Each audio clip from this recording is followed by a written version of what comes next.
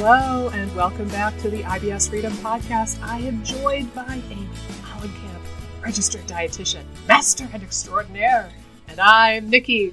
And today we're going to be talking about SIBO breath testing.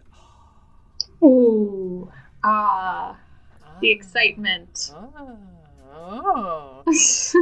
Yes. So let me ask for starters, Amy. I think the best part to start this episode, or the best way to start this episode, is to think through when one might consider getting a breath test in the first place. Like maybe somebody has been diagnosed with IBS, or maybe they haven't done it. Maybe they haven't been diagnosed with anything yet. Maybe they just started having tummy troubles. Maybe they've gone to their primary care, but not a GI doctor yet. Like, at what stage of the journey might a breath test be useful, and what other considerations or what symptoms might lead somebody to get a breath test, for example?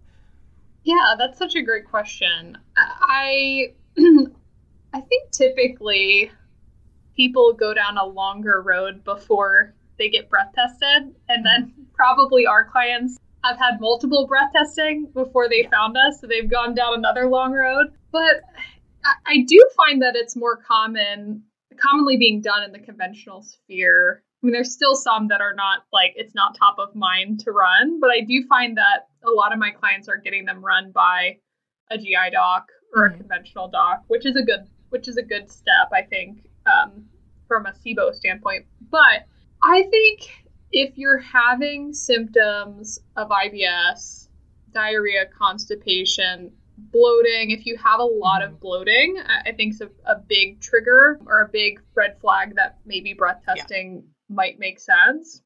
Yeah. And I think I'd add to that, and you've tried some other strategies first. Like if you've tried all the typical things that make sense to help with constipation or to help with bloating, maybe change diet slightly, maybe done some lifestyle work, and still nothing's really budging, that might be the time to get breath tested. Like if you have tried some of the basic stuff, maybe you've tried some enzymes or supporting digestive capacity, maybe you've tried taking some probiotics, and maybe you've tried some of these things and just nothing seems to budge it. It's just pretty consistent. I also think if you are pretty reactive to, I don't want to say this is all the time, but if you find that you're pretty reactive to FODMAPs, sometimes that can be an indicator to get a breath test done. Those would be the times that I'm really, I could be I'm sure I'm missing some stuff, so you can fill in the gaps, but that would probably be the person who I'd say, it might be worthwhile to get tested. Yeah. And I think that was a pretty good overview. I would say too, like, breath testing is reasonably non-invasive, with an asterisk that I'll get to in a minute. Like, it's usually pretty non-invasive. You drink some sugar, you breathe into tubes, bada bing, bada boom. You don't even have to leave your house to do it. I would even, depending on what the symptoms are, I would consider something like a breath test even before going the route of like colonoscopy and endoscopy. I don't know if you've seen this a lot, but I've seen quite a few patients who got all of the whole rigmarole of testing. Right. Like cameras up both ends. And then it was like a while later, somebody was like, oh, BTW, we should do a breath test. And then that was it. Well, I think. Right. I think that, I was just going to say, I think that that's probably unfortunately, like a money thing. Unfortunately, like, GI docs probably make a lot of money off of doing endoscopies, colonoscopies. Yeah. And so I think like a lot of times it's just the knee jerk, like, oh, everyone who has like an issue, and not that those aren't very valuable tests and could rule out like major things, like those can be really valuable tools. But I think you're right. Like it would make more sense to do something like a breath test. I almost even think that too. I had a client who was like, his doc was recommending him a colonoscopy just to rule out risk of like cancer. I think it might have run in his family, and we're like, well, there's other tests that you could potentially do to indicate if that's 100% the best route to go. Like if something on like we ran some other stool markers to see if that's something that makes sense for him to get a colonoscopy, because he was really not wanting to. So I think, again, sometimes you're right. It's like jumping straight into the deep end and more invasive stuff instead of doing some general testing, even like elastase, like even running some of the general stuff you could see on a stool test makes sense to me before potentially jumping into the endoscopy colonoscopy route when you're having IBS symptoms. Yeah, I mean, and again, like it depends on the symptoms. If somebody is having, symptoms of inflammatory bowel disease, more like, blood, a lot of blood in the stools, a lot of mucus in the stools, like a lot of diarrhea.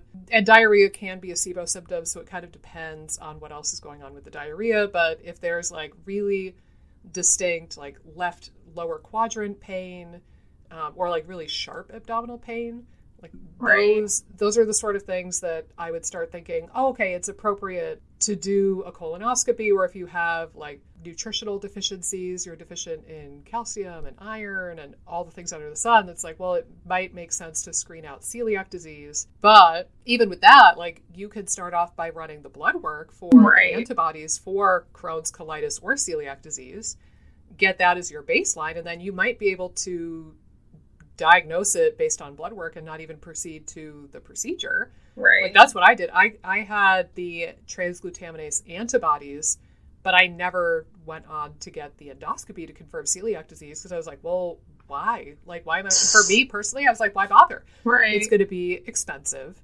And, it's a procedure. There's going to be some risk and a recovery period from a procedure. And I knew at that point my body super hated gluten. So it was like, all right, I'm going to go with the very, very strong likelihood that I have celiac disease. I don't need somebody to go look at my villi and tell me that. So whatever. But it's like start with the cheaper, least invasive stuff, and then by all means, tap into these diagnostic procedures that we have through conventional medicine. But it's bizarre how frequently patients will go to, or people will go to a GI doctor first. No stool testing whatsoever, maybe elastase, maybe calprotectin, and that's like it. But, oftentimes a lot of my patients who have gone to GI doctors, which is the majority, most of them have never had stool testing of any kind through their GI doctor. But many of them have had a colonoscopy or an endoscopy or both. And it's so confusing. Like versus a SIBO breath test, it's like a $200 or $300 test, even if you have no insurance coverage. Okay. Cool. I would rather do that.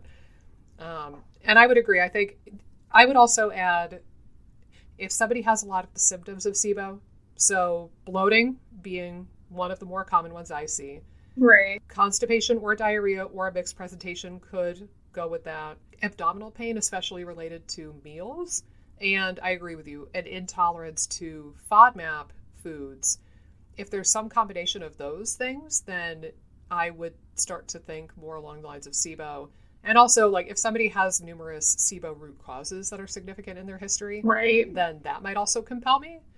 Like, I had a lady, she has celiac disease and Crohn's, and we know that there's a decent prevalence of SIBO amongst people with celiac disease and amongst people with Crohn's. A little bit less so with colitis, but it is there with colitis as well for some people. But she had Crohn's and celiac disease. She had a couple of food poisonings that, like, one of them was 20 years ago and she still vividly remembers it. Like, she was never the same since that food poisoning event. She had taken a PPI for a number of years. Like, she had, it's like autoimmune. Oh, she was hypothyroid. Like, literally all of the things that I screen out. Every single root cause that I put in my notes, it was yes. Solid yes for every single one of those. So for her, I was like, I would be shocked if you didn't have SIBO. And she responded gloriously to the low FODMAP diet. Just so much less inflammation. She dropped a bunch of weight. She felt like her gut had really settled down. So everything, put together, it really seemed like SIBO. But I will also throw this out. Depending on the person, there are cases where I think the person has SIBO and I recommend not testing. So like with this woman, she was so inflamed, so compromised, and such severe IBS, and she had the most profound case of celiac disease I've heard of, like if she gets cross-contamination even of gluten, she goes to the ER. Straight up. Yeah. And, you know, when we met, again, I told her, like, you have literally all the symptoms and every single one of the root causes that I am aware of.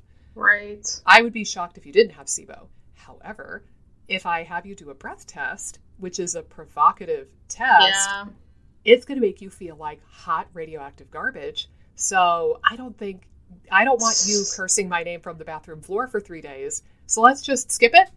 And we'll have you do low FODMAP for a while. We'll start with a prokinetic. We'll start working through some of this stuff. But it is inherently a provocative test, which means if you do have SIBO, it has the potential to make you feel acutely wretched after you ingest all of that sugar. The whole purpose of the test is to get your bacteria to make a bunch of gas so that we can capture it in the tubes. Right. So it's like you're intentionally poking the bear. And depending what your situation is and your symptoms, it might not be worth the risk of how crappy you're going to feel, pun intended, just doing the dang test. So there is that caveat. Like, it's usually a very inexpensive, non-invasive test, but for people who are really severely compromised, oftentimes I will recommend treating empirically just based on symptoms and history and trying to get as much mileage as we could out of that before we consider something like a SIBO breath test. So. Right. I think, too, it's so hard for me to wrap my head around, because I think most of the clients that come to me have had skipping it and just acknowledging and analyzing other factors. Because I think the problem, too, is sometimes people over-rely on the breath test results, which we'll get into, like, totally. False positives, false negatives, false interpretations. But, you know, I remember specifically a client that I had maybe like 6 months or so ago. We worked together for maybe 4 or 5 months. Awesome client, super responsive to everything that we did. Pretty quickly out the gate, like we made good progress. We had like some ups and downs as usual, but really good. She was feeling amazing, no bloating anymore. Like her bloating went down. Her symptoms, pretty much all of her symptoms went away, like for the most part. So she gets this breath test result back, and her hydrogen levels were still high. I think, again, like, depending on where it was hitting her like her large intestines, like, it was kind of borderline, depending on where the cutoff is. And of course she gets these results back and she's like devastated. Like, oh my God, I can't believe it. Like, I thought I was doing so good. Right. And it's like, oh no, like, you're still doing amazing. You're still able to do what you want, eat what you want. Your diet's so broad now. Like, don't let the test totally deter you if you're feeling really well. I think sometimes, like, it can be trippy if you take a test and you're like, wait, this doesn't correlate with how I'm doing. And I have had a few other situations like that, where I just have to tell people, like, I know this, like, is the result, but I think you're doing really well. I think we keep doing what we're doing. I wouldn't change anything. I wouldn't jump on herbals.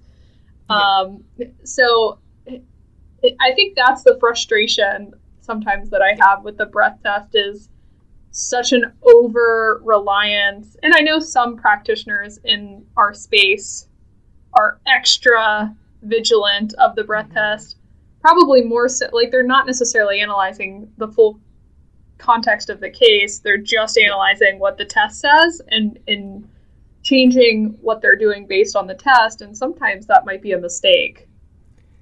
And I'm kind of sitting here, like, internally chomping at the bit to jump in, because you alluded to this already, and I think you know it's going to come. I'm going to throw my profession under the bus once again. Honest to God, I think that the over-reliance on breath test and the repeat testing almost exclusively is coming from functional medicine, integrative medicine, naturopathic medicine, either the practitioners themselves or the influence that those professions have on the rest of, like, you know, Instagram and whoever. But, like, all of my patients who got breath tested by a GI doctor, and It's like the two opposite ends of the world again, where I feel like I'm in the middle once more saying, right, WTF, guys. On the conventional medical side, what usually happens, in my experience, is that the doctors, if they've run a breath test at all, I'm actually surprised too, especially in recent years, more and more GI doctors are telling people, oh, I think you have SIBO, let's not do the breath test, and let's just give you rifaximin. Yes. Yep. Mm-hmm. And I don't personally know if I'm super comfortable with that necessarily, and we could talk about that in a minute, but oftentimes they will do the breath test once, if at all, and then it's like the naive assumption in that field, in conventional GI, is like, okay, cool, 1 round of rifaximin and you're cured, baby. See you never. And obviously that only works for so many people. There are some people for whom that is like miracle beyond miracles. Right. But I almost never see GI doctors repeating the SIBO test unless their patient insists and pushes them to order it. But I don't really see it coming out of the conventional space hardly ever, because they're naively assuming, oh, it's an infection. Side note, it is not. Right. But they're assuming, oh, it's an infection. You kill the infection, you move on with your life. Cool, happy schmappy, you're settled. And that's not the case. But then on the other end of the spectrum, you know, I remember this even when I first started getting into functional medicine and going to classes, especially with the Institute of Functional Medicine. One of like their favorite little slogans to throw around at conferences is, I know what you're going to say. Test, don't guess. Right. And it's, yeah, like there's some element to that, right? Like you want to catch stuff early and you want to catch the subtleties. And like sometimes you could miss stuff based purely on symptoms. That's why I'm sure you're the same way. Like we don't go purely based off symptoms and health history when we work with our patients and clients. Like we do some testing as well, but it's this whole like test, don't guess. And I can't make up my mind if people in my space really adamantly believe that, or if it's got like a touch of like marketing to it. Because if you think about it, if you need me, the wise doctor, to order your new test for you, it's like this dependence mechanism. Like I can make you depend on me, and then you have to come back and pay me. And it's helping the patient buy into, I'm using air quotes, buy into needing to work with you, because let's face it, people don't want to spend money unless they need to. So I think that there's like a little bit of truth to that statement. And I think there's also some like kind of shady marketing, like trying to manipulate people into spending more money with you that goes on. And then also there's, you know, the internet is detrimental for the healing journey in numerous ways, oftentimes. But like, you know, then a practitioner or a patient listens to a webinar by Alison Seebecker or some big authority figure who advocates retesting, what is it, like every other day, practically, I think is what she recommends. Like literally every other day you're doing a SIBO test. Right. And you do not stop killing until you have thoroughly killed everything. And it's, you know, I think it convinces people that that is the truth and that is the best way and that's the only way. Right. And I think the truth probably lies somewhere in between. So like for me, I will oftentimes run a breath test once at the beginning of care. Not always, but oftentimes. Then, you know, I'm going to follow that patient mostly based off of symptoms, but also if there's like some blood work or urine testing or stool testing that was helpful, I might rerun those to see like, oh, has your ferritin gone up? Has your thyroid normalized? Have your antibodies come down? Is calprotectin coming down? Whatever it might be.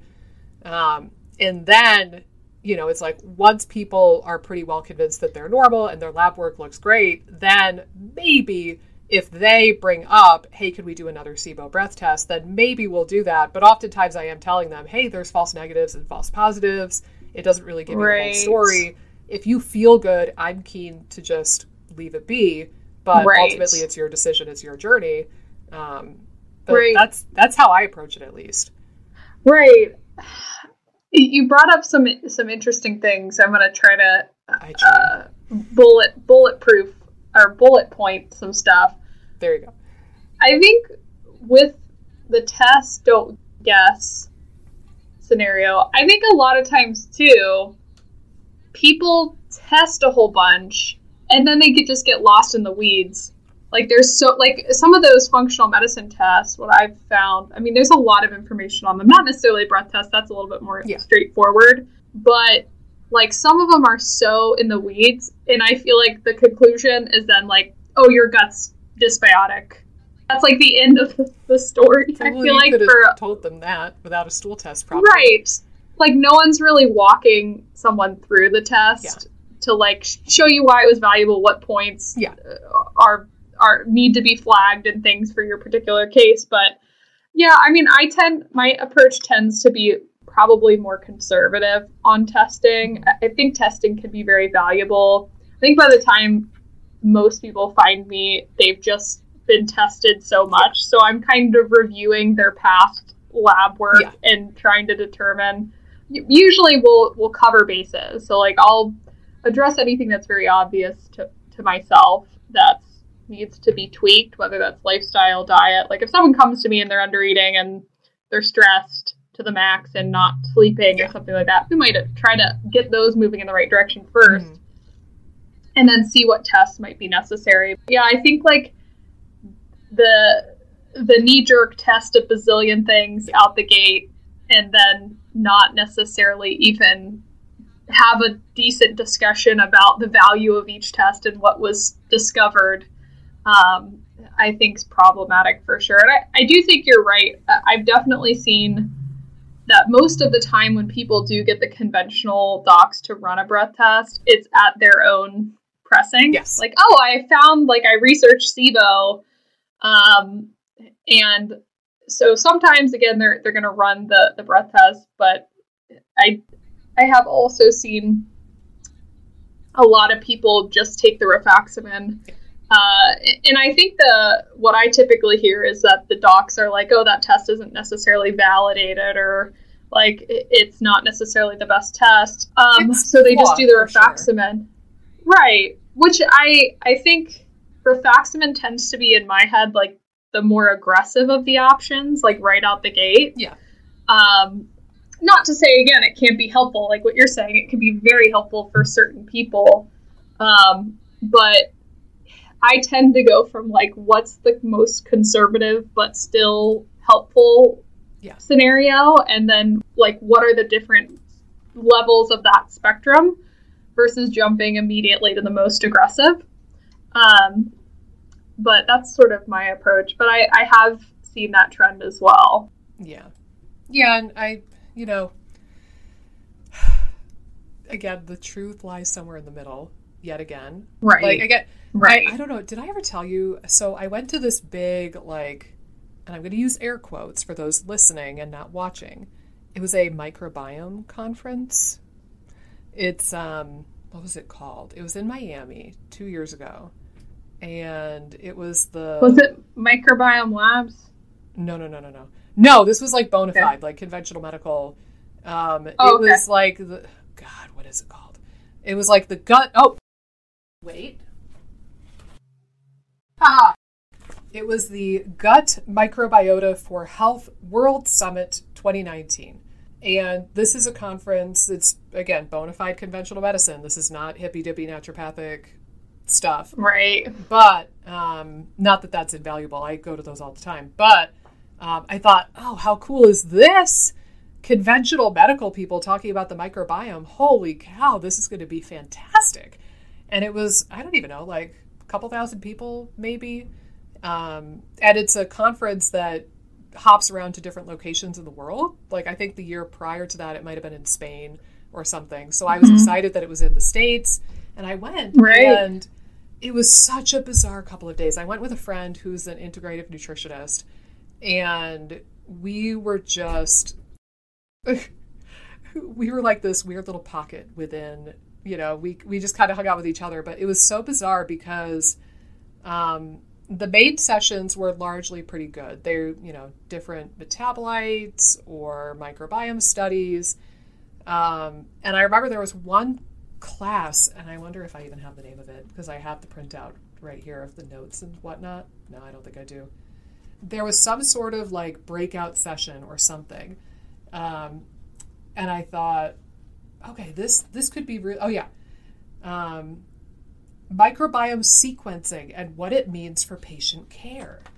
And I thought, that sounds great. Amy, where'd you go? I'm here, dude. Okay, as long as you're still here. I disconnected for a minute, but Weird. I think it's okay now. I don't see you though. Let me turn on my camera. I see myself, but I don't see you. Okay, there we go. There you go. Okay. All right. So anyway, you heard, so the class was like microbiome sequencing and what it means for your patients or something like that. And I thought, that sounds so cool. Yeah. It was class all about stool testing. So I went in, sat down, very happy in this breakout session. And I kid you not, the very first thing this presenter put up on the screen was a result of a GI map. And they proceeded, I kid you not, to bash all stool testing, all microbiome-based stool testing. Right. They showed test results from the GI map, Genova, maybe doctor's data, I forget now, Cyrex. It was like an hour breakout session, and they were just tearing apart all these tests. And the whole premise of this entire hour-long thing was that these tests are not validated, like they're independent labs, and they're not necessarily getting validated or studied by third parties. And stool testing and looking at the microbiome is borderline useless anyway. And OMG, our patients are going to these quack doctors. I don't know if they used the word quack, but it was heavily implied. Our patients are going to these quack doctors, getting these bogus tests, and then they're bringing their results into us and asking us to make sense of it. And then we have to just shrug and be like, okay, like this is a useless test. And they were venting. They were talking about their deep frustration using this sort of testing. But the whole takeaway, one of the takeaways from the conference is like, oh, don't do stool testing for the microbiome. It's worthless. It's like, well, okay, it's flawed. And stool is not a homogeneous substance. Like, depending how you do the sampling, you could get different pockets of bacteria or enzymes. It's going to mostly reflect the environment in the rectum and the very, very tail end of the colon, not necessarily the beginning or middle of the colon, and certainly not the small bowel. Right. Like, yeah, there's some flaws to it, but it's still really, really useful. And I know because I do stool testing, and then oftentimes I will base part of my protocol off of that stool testing, and it pretty consistently seems to work, like more than the odds of me just taking a stab at it without testing. Right. So I think that there's something to it. Is it the be-all, end-all? No. Is it flawed? Yeah. But like if you go into it knowing that, then you can use this tool and have that little like asterisk in your brain to tell you, oh, it's flawed, but we're going to make use of it anyway. The same thing with breast testing. I sounded like I said breast testing, not breast. For breath. I think what's interesting to me is I still feel like the flaw from a functional medicine standpoint is that like you need these tests to tell you how your body is doing. And yes, there's value to that, but I also think you should also be able to learn to listen to what's working and what's not working, that becomes disconnected. The same thing with the diet. It's like we have all the answers with this particular diet, but that might not be the right fit for you. And if you're not able to listen into your body and it's all about the tests and the diet, you lose sight of what's actually working and what's not, because your ability to listen to what your body gets muddled and confused. And I think you're exactly right. There's certainly value, but there's also so much value in being able to look at in being able to really feel how you're responding to certain things. Mm-hmm. And so it's when you really blend the two together that you're going to get the best results.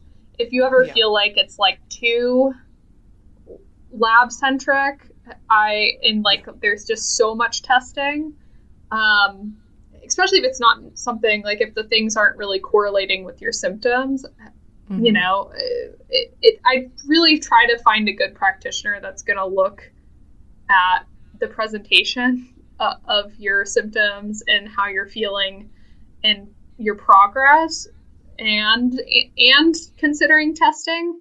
but not only considering testing. Yeah. And yeah, I think that that's a good point. And I know, like, there's one practitioner locally here as a good example.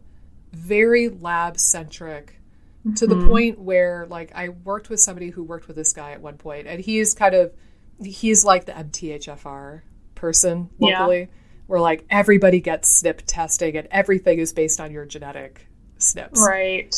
And I remember this one woman with IBS, histamine stuff, mast cell activation, and a million food intolerances. And she went to this guy, and he was like, oh, it's because you have, you know, an MTHFR polymorphism and this one and this one and this one. Loaded her up to the gills with a million different methylated B vitamins. She felt like garbage. And it like, the lack of response to care, and he still kept pushing on, and only basing things off of, well, these are your SNPs, and this is what, you know, like the NutriVal or whatever it was is showing us. And I remember just telling her at one point when we started working together, I was like, yeah, but you've had your genetics your entire life, and you only developed IBS 2 years ago. Right? Like, if MTHFR was dooming you to have these issues, then chances are it would have presented itself earlier, right? Like birth.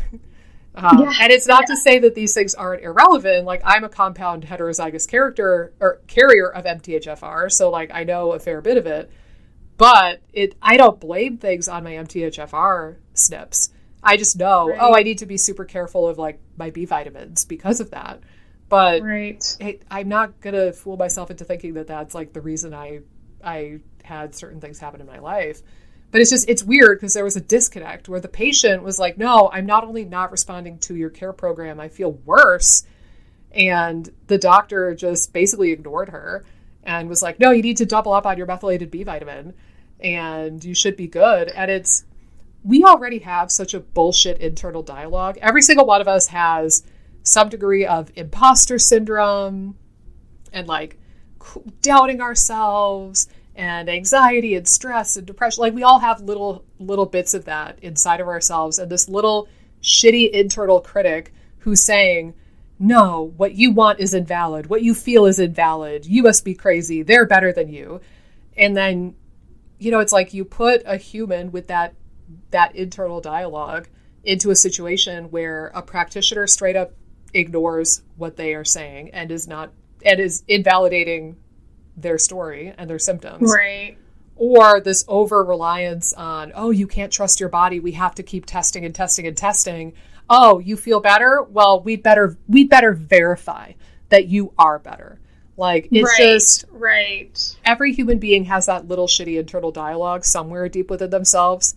And it's an excuse for that little crappy inner critic to come back out and be like, see, I told you you were terrible and that you don't know anything and you're not really better and I knew it all along and you're going to die. And, like, we don't need to give that inner critic another reason to come back out and play.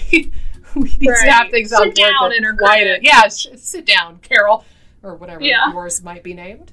But yeah, it's frustrating to hear stories like that and see people that just got really beat up in that scenario. But like I said, you know, going back to the testing, just because something is imperfect doesn't mean that it's useless. Stool testing is imperfect, but it's still quite useful. Candida testing is imperfect, but it's still quite useful. Doing blood work to try to assess inflammation, imperfect, but still very useful. Same thing with STIPO breath testing. It's a little bit more on the imperfect spectrum, admittedly, at a pretty high rate of false negatives and positives. But, like, it's not that it's an unusable tool. It's just, you know, I think that this idea that we have to keep retesting and retesting and retesting and teaching people to not trust themselves is preposterous and really damaging, both in the short term and the long term. Yeah. No, I agree. And I'm thinking that my inner critic is a Karen. There we go. All right, Karen and Carol, we'll have to shush them intentionally. Yeah, for sure. And maybe we talk about, like, scenarios of false positives. Yeah. And then maybe scenarios of false negatives too. Yeah. Well, and it's funny you say that because I just saw a new patient yesterday and I straight up told her that I think that the SIBO breath test she got was probably a false negative. It's like, she has a lot of the symptoms, chronic bloating, constipation, just like really wiped out feeling. She's had 2 GI maps already because she already worked with another functional doctor, and it didn't really produce anything super fruitful for her doing that. But, the history and the root causes made sense. The symptoms make some degree of sense. It's not a slam dunk, but it's pretty consistent with what could be SIBO. Right. So with her, I told her, for example, I think that your test was probably a false negative. I don't think it makes sense to do another SIBO test. Like doing the same thing, expecting a different result. I don't know. Right. So I said, why don't we try some things that would normally be good if you did have SIBO? And if you respond positively, then that builds the hypothesis. And if you don't get any usefulness out of those strategies, then it kind of subtracts from that hypothesis. So I sent her home to try out some different prokinetics. I sent her home with the speed dating protocol for prokinetics, and we're going to see, all right, does one or more of these prokinetics help you? And in what way? And could we make some sense of this case? But going back to your point, and you're going to laugh, watch this. I'm going to get my sticky note. I don't know about you, but one of my brain lesions, okay, I'll share 2 actually. And to side note, I've told Amy this, but maybe not all of you. I have a hypothesis. I have a lens through which I see the human race, and that is we all have brain lesions. It's just some are more severe than others. So, and that could be like, like everything from schizophrenia to anxiety to just like the one thing that you always forget. So, and like quirks, personality quirks. So one of my brain lesions is that I can never remember how to spell the word skull because I was a rower, and there's a type of rowing called sculling, and it's spelled one way, and then the skull, like your anatomical cranium skull, is spelled the other way, and still to this day, I do not know which one is which. I'm pretty sure the anatomical skull is with a K, and I think sculling is with a C, but I can't swear to that. So I always have to look it up. Similarly, another brain lesion of mine, the point of this, is I can never remember the difference between specificity and sensitivity.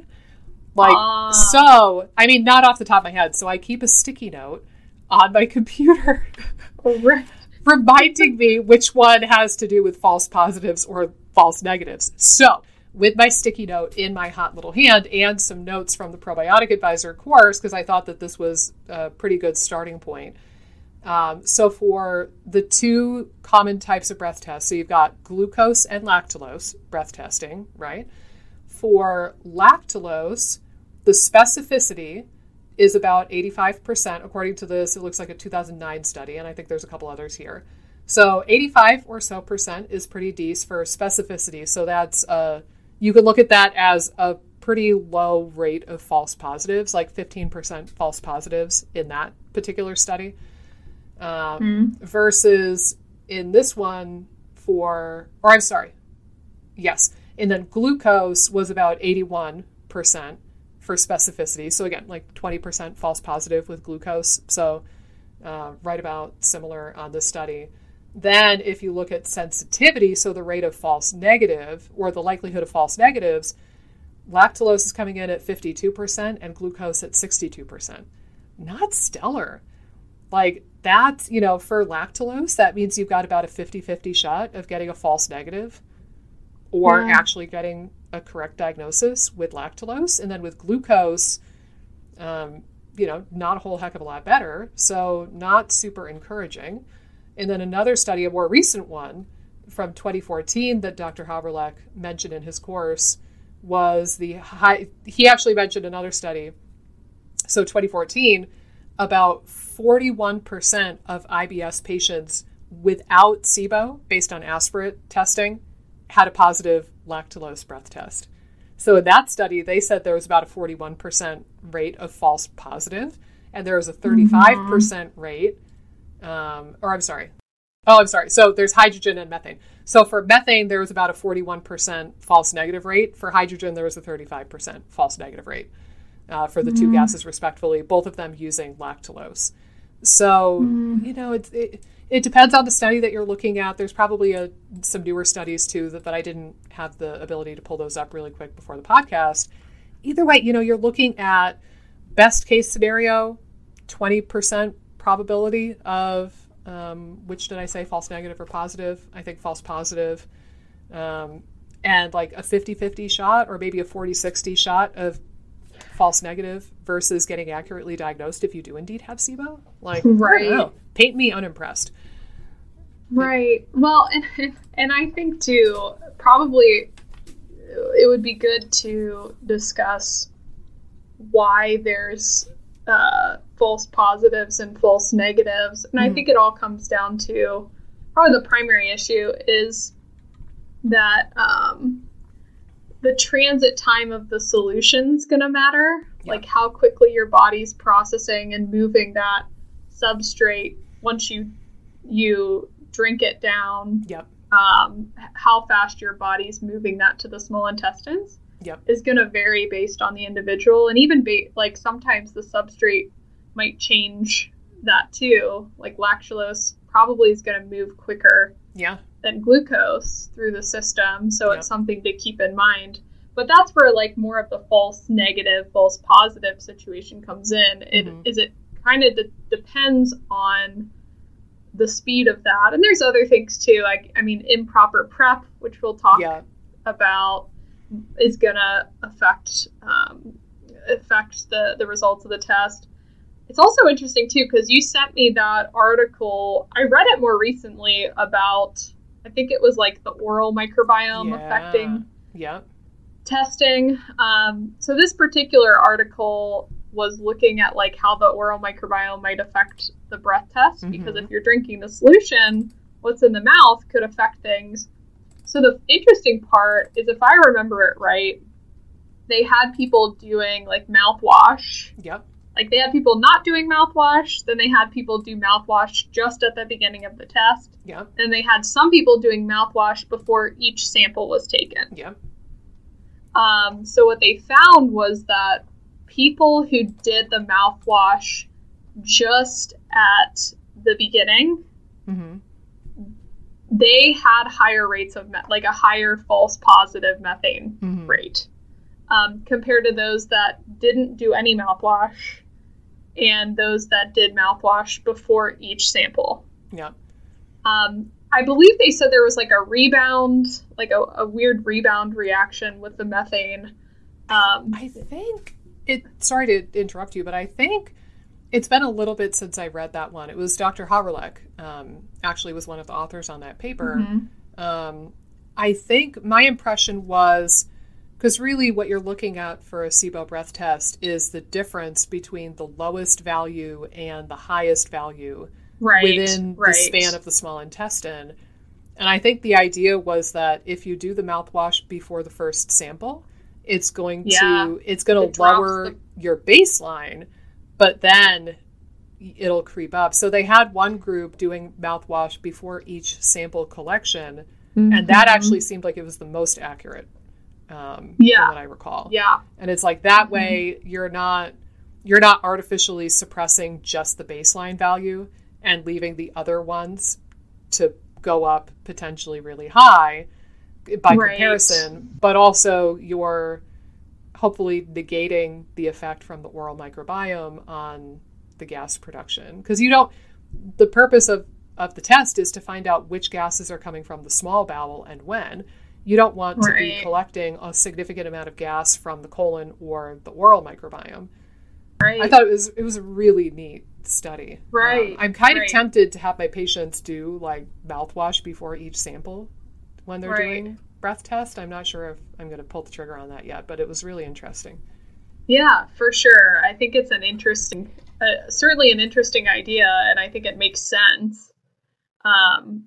So yeah, I think, again, there's different factors. It's not a perfect test. I think the transit time, potentially oral microbiome could play into things, and then like the prep in the colon again. Like as soon as things are gonna hit the the colon, depending on, again, like how you're interpreting the test too. But you're right, maybe there's some extra gas from the colon that's hanging around that could drive up the breath test markers too. Yeah. So, yeah. Well, and to that point, like, remember from our Poop 101 episode, we were talking about that blue poo study where they were measuring transit time.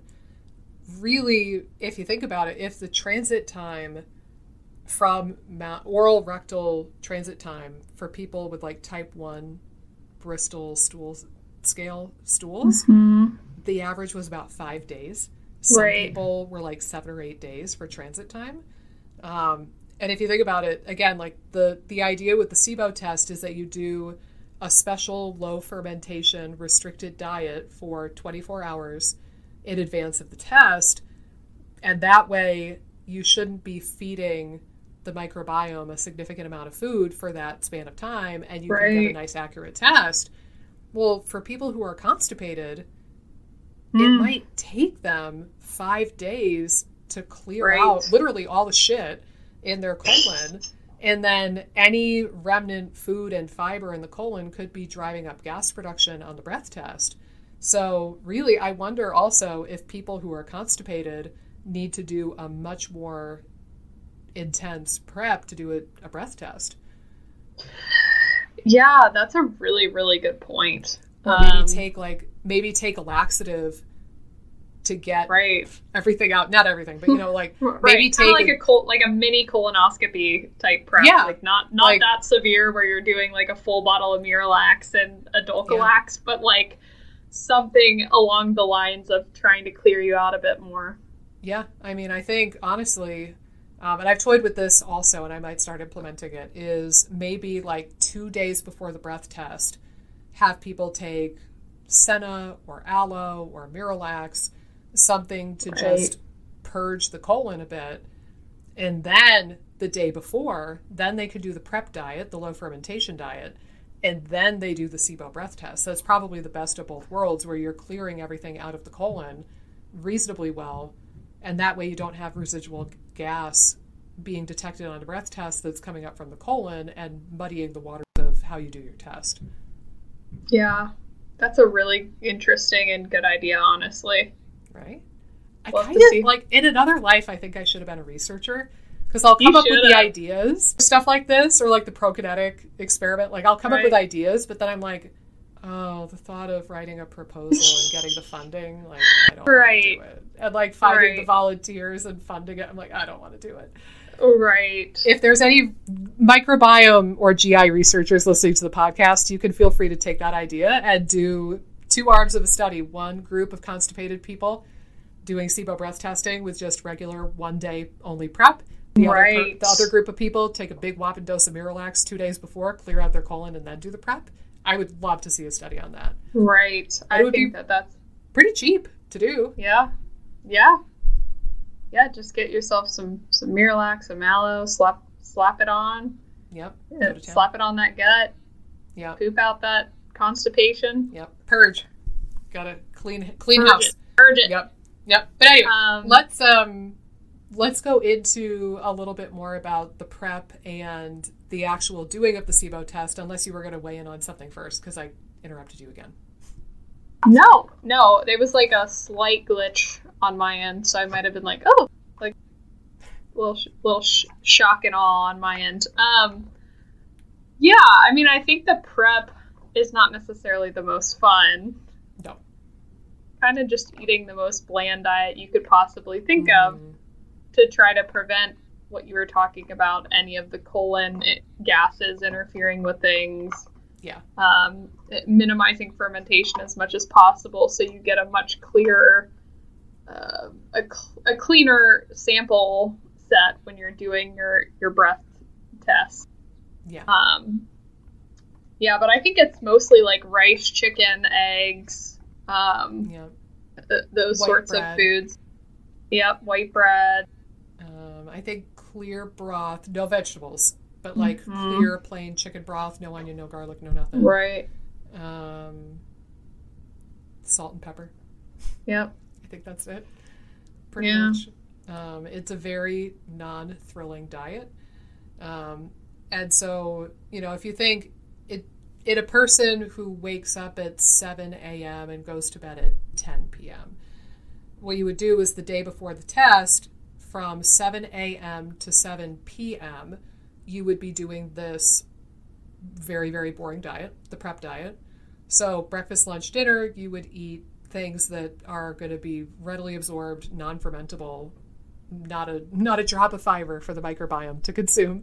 Right. And then after, say, 7 p.m., then you fast. So from 7 p.m. to 7 a.m. the next day, you do a fast, which normally most people would do that anyway.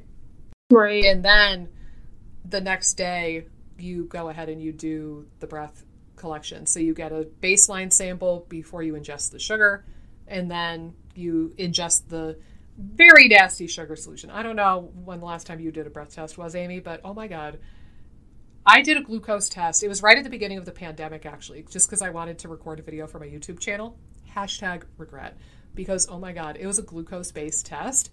I kid you not, my glucose went crazy, and I bottomed out, and I was very hypoglycemic. It was a really rough time. But I survived to tell the tale, but it was like drinking pure liquid sugar. Oh my gosh. Kid you not. I think it was like 3/4 of a cup of granulated glucose that you then mix with water and chug down.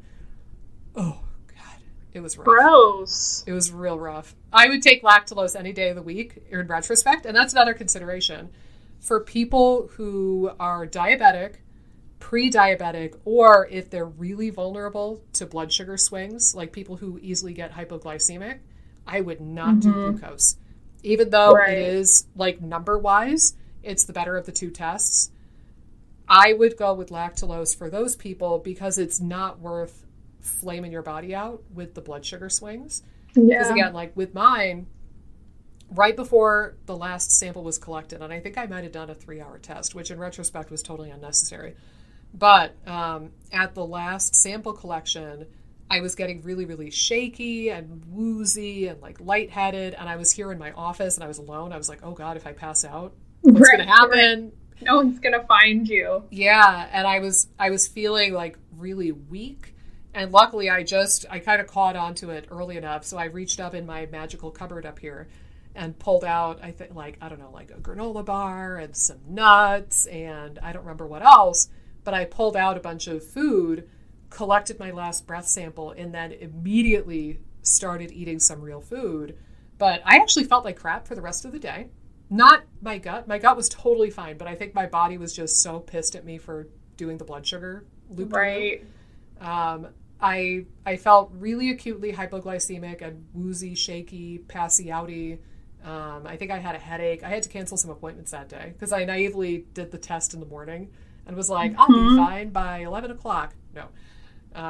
So I ended up canceling some appointments that day and moving people around. And then I just kind of felt a little bit out of it for the rest of the day mentally and didn't do too much of anything. And then the next day I was fine. And then the next day I got a vaginal yeast infection. Kid you not. All of my yeast was like, woo, glucose, let's party. But anyway, that's usually you don't hear stories quite like that. I just had an extra fun time doing it. Side note, it was a negative test, so no SIBO for me, thank you very much. But just be mindful that, again, if you're prone to the blood sugar swings, or heaven forbid if you're insulin resistant, pre-diabetic, or diabetic, you definitely don't want to do glucose. You want to do lactulose.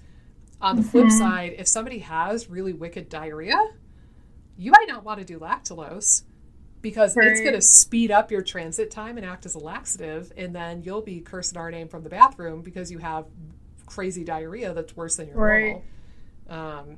So that's another consideration to take in too.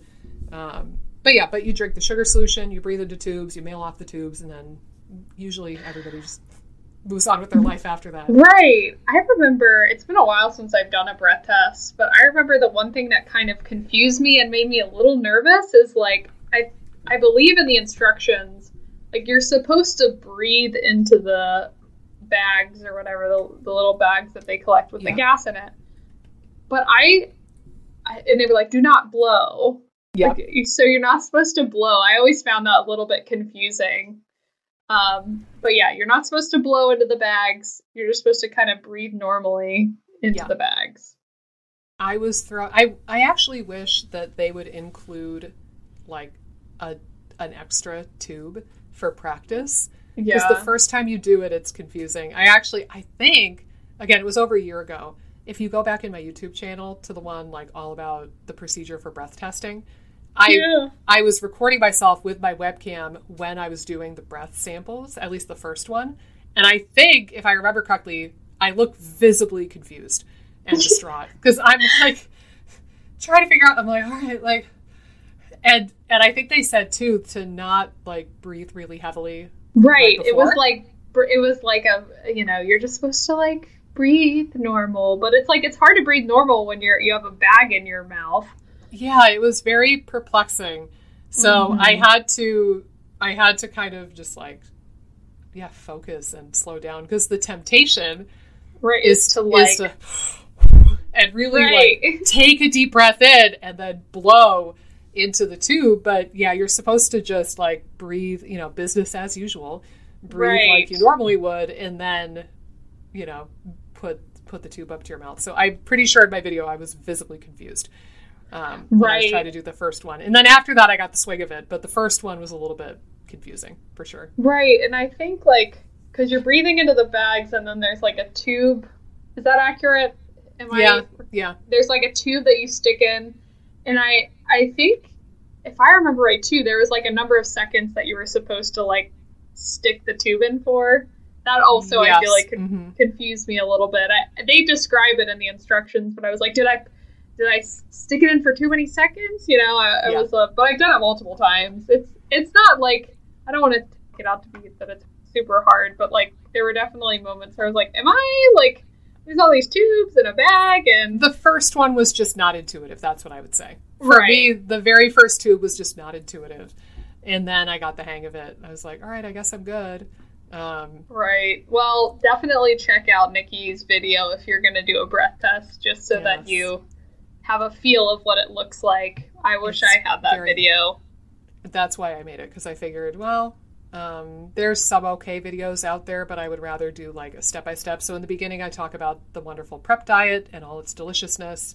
And then I do the test. And I think I actually talked about the hypoglycemia after it at the end of the video. Fair warning, I at that time, I made zero effort to edit my videos in a beautiful or interesting way. So it's literally just me sitting and talking to you and doing the breath test. So don't expect anything really cinematic from it. But, for what it's worth, hopefully a useful video. But yeah, so let's see. So we talked about how to do the breath test and the lovely prep diet. We talked about how it is intrinsically flawed, but still useful for some people.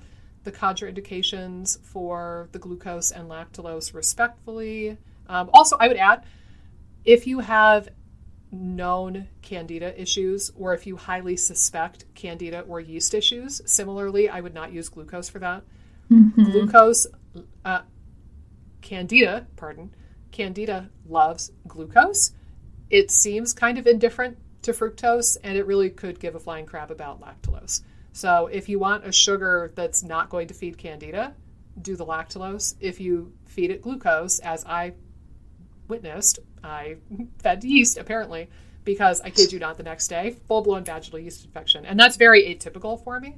Like in this day and age, it's a lot of glucose too. It's not like you're having... I'm telling you, it was like 3/4 of a cup. It might have even been a full cup of actual glucose powder that you just mix with water and chug it down. It was gross. And I wish, in retrospect, I had like a finger stick or my CGM that day, because I should have tested my blood sugar. I really wonder where my blood sugar ended up. Yeah, I think those are all great points.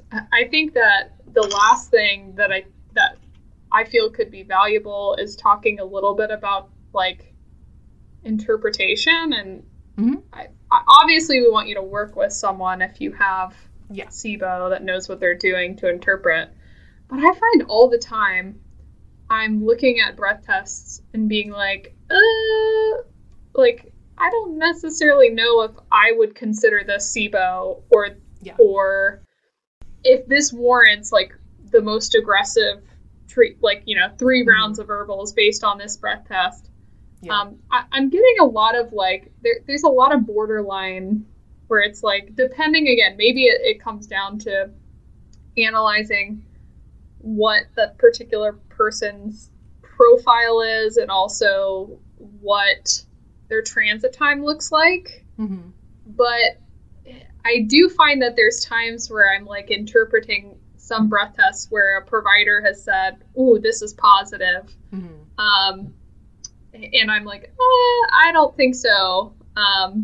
Sometimes I think it really depends on where they're using their cutoff, right? Yeah. Like, again, some people use 120, which I think is too long. Preposterous. Absolutely not. If you go to one of those providers, run away immediately. Right. With lactulose, especially. Yeah. That's long. And so, yeah, I think there's been some frustration, like, with that too. I don't know if you've seen that as well. Yeah. And again, coming from the functional space. Right. So I have yet to see a SIBO breath test from a GI doctor that was misrepresented as a positive result. But right. I've seen that because let's face it, the reality is that SIBO is very sexy right now. Right. And it's like, it's the modern day Candida. Right. Like in like the 90s, it was all about Candida, and now it's all about SIBO, and it's the poster child. It's this like chosen child right now. And it's good because a lot of people who have SIBO are finally getting an appropriate diagnosis, and there's more information and summits and books, and that's great. But also, it's like when Dotis Karazian wrote his thyroid book, all of the functional medicine providers on planet Earth started saying, I work with Hashimoto's. I work with hypothyroidism. And it's like, cool, but so does every other functional medicine doctor. Right. Now, it's SIBO. Everybody's like, oh, well, I'll work with SIBO. And right. I would just gently suggest that not everybody who works with SIBO is a SIBO expert. Right. And I'll leave it at that. But yeah, I've seen that not frequently, but I've seen it a fair amount of times coming from other functional practitioners where I think it's overdiagnosed. From what I've read, 90 minutes seems to be a good cutoff point for glucose for the most part. And you wouldn't really expect to see anything happen after that point because glucose is readily absorbed by your body. So for me, for example, that's why my blood sugar went crazy because my body just sucked it all up and absorbed it. There's no bacterial fermentation, so my body just sucked it all in. And it was like I had 8 million chocolate bars all at once, but way less fun. So, for glucose, it's going to get absorbed by the time it reaches your colon anyway. So you wouldn't expect anything to happen after the 90-minute mark. Right. So certainly any sort of peak that you get in the first 90 minutes, you could attribute it to SIBO if it meets the criteria and the thresholds. For lactulose, 90 is probably too far out. You're probably starting to see colon fermentation. So for lactulose, some studies suggest that you need to use a 60-minute cutoff. Some still are, between 60 and 90. I think for me, if a patient normally struggles with constipation and they did a lactulose-based test, I would probably be willing to be a little bit flexible up to the 90-minute mark. Right. Because they have slow transit anyway. Right. So I would, depending what kind of a peak we got, like, what is it? 20 parts per million for hydrogen. Like, if somebody with, this doesn't make sense, but just go with me anyway. If somebody with constipation had a peak of hydrogen at 21, difference between the high and the low, right at the 90-minute mark, I probably wouldn't be compelled by that. Because it's like right on the cusp. It's barely positive and it's a little bit close to the 90-minute mark. But if somebody with constipation with a normally slow transit had a peak of methane, say, of like 40 at the 90-minute mark, I'm probably going to say, okay, yeah, I'm going to take that into consideration. That looks like SIBO. Right. Yeah. So it depends. If it's somebody with diarrhea, and then they did a lactulose test and they get a peak around the 90-minute mark, I'm probably not going to think it's SIBO. Right. Right. But if you get a peak around the 60 or maybe 75-minute mark, I'm more willing to entertain the thought of SIBO for that situation. Right. So what I'm hearing you doing is taking consideration of the individual client in your interpretation. What? Crazy. Yes. It's not crazy. so straightforward that we could just... We joked yet again, dear listeners, we joked that, SIBO breath testing, this is going to be a short episode. We've already been talking for an hour and 6 minutes. I'm just going to throw that out there. Because it's more complicated. We could have just done a really boring episode and said, it's an imperfect test. Here's how you do it. End of story. Go get breath tested. Everybody on planet Earth get breath tested. Why do I keep saying breast tested? Oh my gosh. Maybe you need to get your breasts tested too. Maybe this is like, okay, there must be one listener who's listening right now, and you're He's like, oh, thanks for the reminder. Susan, or whoever you are, you're overdue on your mammogram schedule, and you found a lump, and you know you need to get it tested, so, like, go get your breast tested. For God's sake, Susan. So, I don't know, like, maybe that was meant to reach somebody named Susan or otherwise. But anyway, back to breath testing. SIBO testing. You know, it could have been a very short episode, but I would rather share the pros, the cons, the thought. Right. And one other thought that I have about breast testing. I feel that we've bashed practitioners a lot, so I'm like, but I still need to say it. I've had a lot of people come to me and they're like, my practitioner said I have the worst breath test they've ever seen, and I look at it and I'm like, it's a very like middle of the road. Like I would not think it was super abnormal, like abnormally high. So just if you hear a practitioner say that, I would take it as a grain of salt. I don't know, depending on the practitioner. Yeah, I agree. I do think, you know, if you go and see Allison Seebecker or one of us, and we wouldn't tell people that, but theoretically, if you see somebody who treats SIBO almost exclusively and works with it all day, every day, and they tell you that, then I would take that to the bank a little bit more. Right. And sometimes, too, like, it's not always super clear, like, what practitioners are up to and what they're treating, but I think it's a weird combination of, like, questionable bedside manner. I get why, because I've had patients tell me that, too. I think it's a combination of oftentimes the patients are so miserable and sick and bloated and constipated, and they're just like looking for answers. They're looking for any little ray of sunshine, anything to understand what's going on with their body.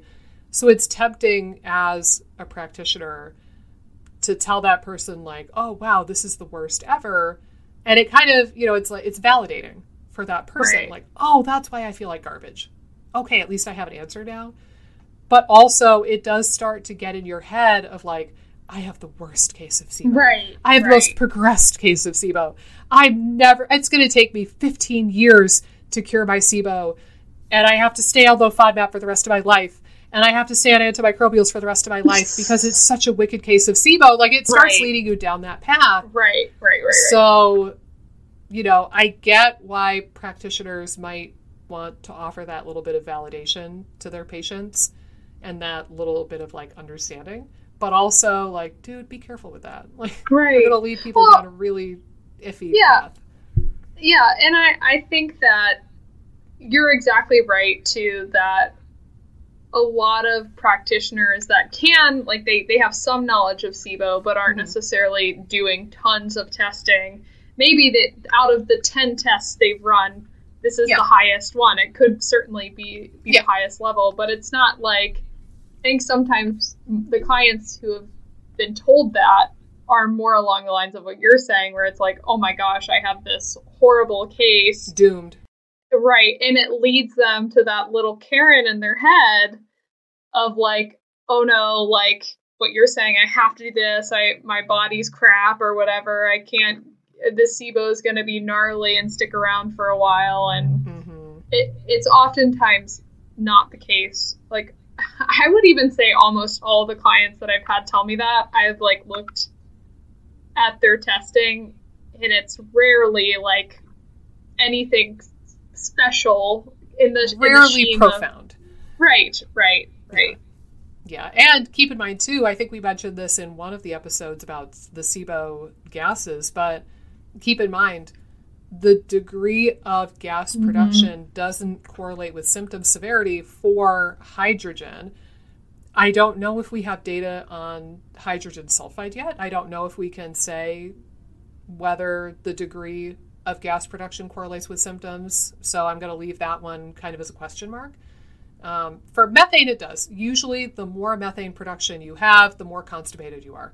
So there's some degree of truth with that. But like if you have a hydrogen breath test and you have hydrogen SIBO, and somebody tells you like, "Oh God, you had a peak of 862. This is the worst case of SIBO ever," that actually doesn't mean that correlates with the most severe symptoms or the most like progressed case or difficult to treat case. It's not quite that linear with hydrogen. So for what it's worth, you're not right. But you're dead on. Like I've seen some pretty high methane cases where it's like their gut is not moving. You know, when their methane levels are very high. I've seen a couple very high methane cases, and it seems to certainly correlate with the degree of constipation. Yeah, the only other thought that like just came to me when during our discussion too is like with hydrogen sulfide now in the Trio, the Trio Smart. It's Trio Smart, right? Yeah. There's a Smart on there. Okay, I'm just making sure I'm not confusing IBS Smart and Trio. Well, Smart. It's the same company. That's why. Right. Yeah. Oh, yeah. Okay. And with the Trio Smart, do you think, like, because I know eggs are, like, a part of the prep.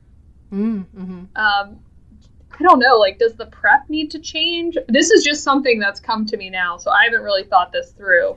Yeah. But, like, I wonder if the prep, like, there's different considerations prep-wise with hydrogen sulfide. Because, again, like, I would think, like, if someone had hydrogen sulfide, eggs could potentially create some gas, but... Yeah, I'm not sure. I mean, keep in mind there's a lot of sulfur in the mucus of the intestines as well. Yeah. So it might not make a tremendous difference if you have a couple of eggs the day before the test. But that's a valid point. I think, you know, it's interesting. Again, that could be an interesting study. Like, have some people do the prep diet normally how it's done, and then have another group of people do it without the eggs and just do like the chicken and the rice. I don't know. I think when I've looked at dietary factors with hydrogen sulfide, dairy definitely plays a role. Red meat, yeah. I don't know. Eggs do contain sulfur, but I don't know if there's any research like like to the degree. Yeah, and it might just be that it hasn't been researched yet. Right. But I don't know if I've seen anything linking eggs specifically with hydrogen sulfide production, but theoretically it would make sense. Yeah, I don't think we know. I was just... The thought popped into my head. I'd hate to limit chewing on new thoughts. Right. I hate to limit that already crappy diet anymore, but just a thought that popped in. Yeah. Well, and one more thought, too, going back to how crappy that diet is. You could also skip the prep diet altogether and fast for 24 hours before your test. I have had some patients decide to do that, where they look at the handout I give them with their very few food choices, and they just decide, screw this, I'm just not going to eat for the day before. Yeah. And that probably works just fine, too. I actually, randomly enough, I don't know if I told you this yet, so we're going to diverge from the conversation momentarily, people. So sometimes I get shiny thing syndrome, right? Like, we learn about a new thing, and we're like, ooh, shiny. And, and we, like, want the shiny. So for a couple of months, I think, maybe a year, I don't even know. Hold on. I've been hearing about this Metabolic Biome Plus from Biotics. And it's one of those programs where it's like you do 2 of these shakes a day plus 1 normal meal. And you have like a little packet of supplements to take. And it's, like a 7-day thing. And I thought, all right, it's been a while. It's been a long while since I've done anything like this. And I thought, ooh, there's like all sorts of polyphenols and good stuff for the gut microbiome. Cool, I'll give this a whirl. And I forget now what the entire purpose... the point being, I've already quit. Because the shakes are 220 calories. I am a 6-foot-tall woman. Right. That is inadequate. I felt malnourished after doing it for 2 days. Now, granted, they do let you have snacks. But I was finding myself already, like, needing to supplement the shakes with other food, like nuts and apples and, like, gluten-free pasta. And I'm like, screw this. I might as well just eat regular food. And I don't know, like, if it's... I'm going to try to reintroduce it at 1 per day and do it a little bit slower because I'm cheap and I paid for it, so I might as well use it. Right.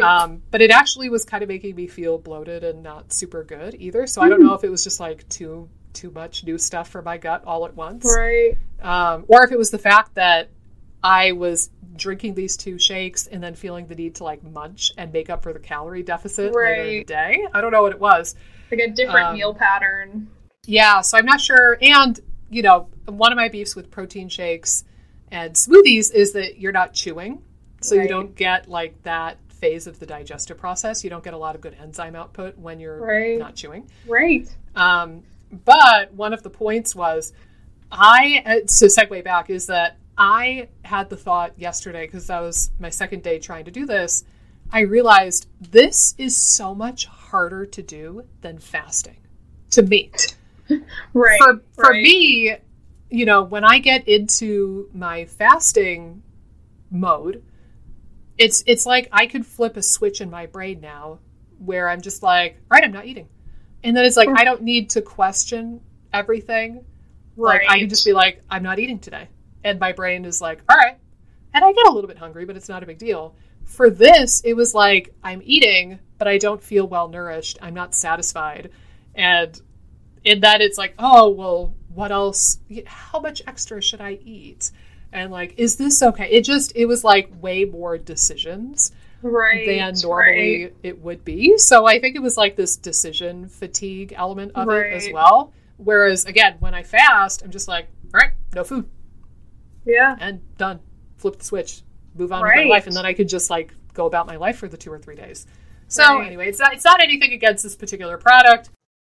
I thought it looked good enough on paper that I wanted to try it. So that's saying something. But yeah, I don't know if it's the fiber, the polyphenols, the different meal patterns, the stress of like the decision fatigue of what else I can eat with it. Right. Like I'm still hungry.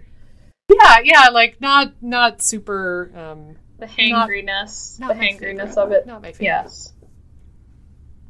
Yes. But yeah. Anyway, so if the thought of like restricting your diet that severely for the day leading up to the SIBO diet is really off-putting to you, it might truly be easier for you to just fast the day before and not eat anything at all. Yeah, I wonder too. We definitely need to do an elemental diet episode too. That would be really good. I have that on my radar for my YouTube channel too. I haven't gotten around to doing a video on it yet though. Yeah, but I think like in the similar vein to like elemental of your experience with the shakes, first off, they taste like awful, and secondly, usually people aren't able to get enough intake for what they need, and again for like a 3-week period, pretty rough. Miserable, and again, is the word I was going to use, but right, miserable. But we should do a discussion around elemental sometime soon.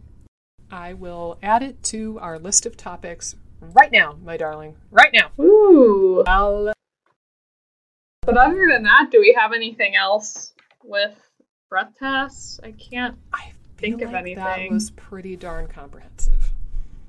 At least for SIBO breath testing. We didn't talk about H. pylori breath testing or fructose malabsorption. There are other breath tests for the record. Right. And there are always breast tests that you can get done as well. But get your breath tests done. Whoever you are and that was meant to hear this message, go get your mammo. Yeah. Or whatever it is you need to do. I don't know. But yeah, I think that was a pretty comprehensive discussion on SIBO breath testing, if I do say so myself, and yourself. Yeah, so I think that's about a wrap, partner. So guys, you know the drill, but I'm going to tell you anyway. As always, your feedback, your questions, and your likes, comments, and shares are so deeply appreciated. If you love this episode or the podcast in general, look, we're boring Amy to death. She yawned. If you love this I've been episode, yawning this whole time. I'm sorry. If you love this episode, if you can share a link or just drop the name in one of your IBS groups, your SIBO groups, your gut healing groups. I mean, Lord knows there's a million of them out there. But if you can help us reach more people and ultimately help the people that need this kind of help, then that would be so deeply appreciated. As always, you can follow us on Instagram at ibs.freedom.podcast. Right? I'm getting the hang of this. Yes. And our Gmail email address is ibsfreedompod@gmail.com, or you could leave comments in the YouTube, doodad down below. We do collect questions for Q&A episodes, which we do sporadically and when we feel like it. So if you want to email questions or put them in the YouTube comments below, we will gradually collect those over time and do Q&As. But we probably won't have a chance to email you back or comment back on the actual thread. You'll have to wait for Q&As for your answers. But yeah, I think that's about a wrap, folks. So thank you for tuning in. As always, rate us 5 stars, please and thank you, and like and subscribe to this YouTube channel. And we will see you in the next episode of the IBS Freedom Podcast. Toodaloo.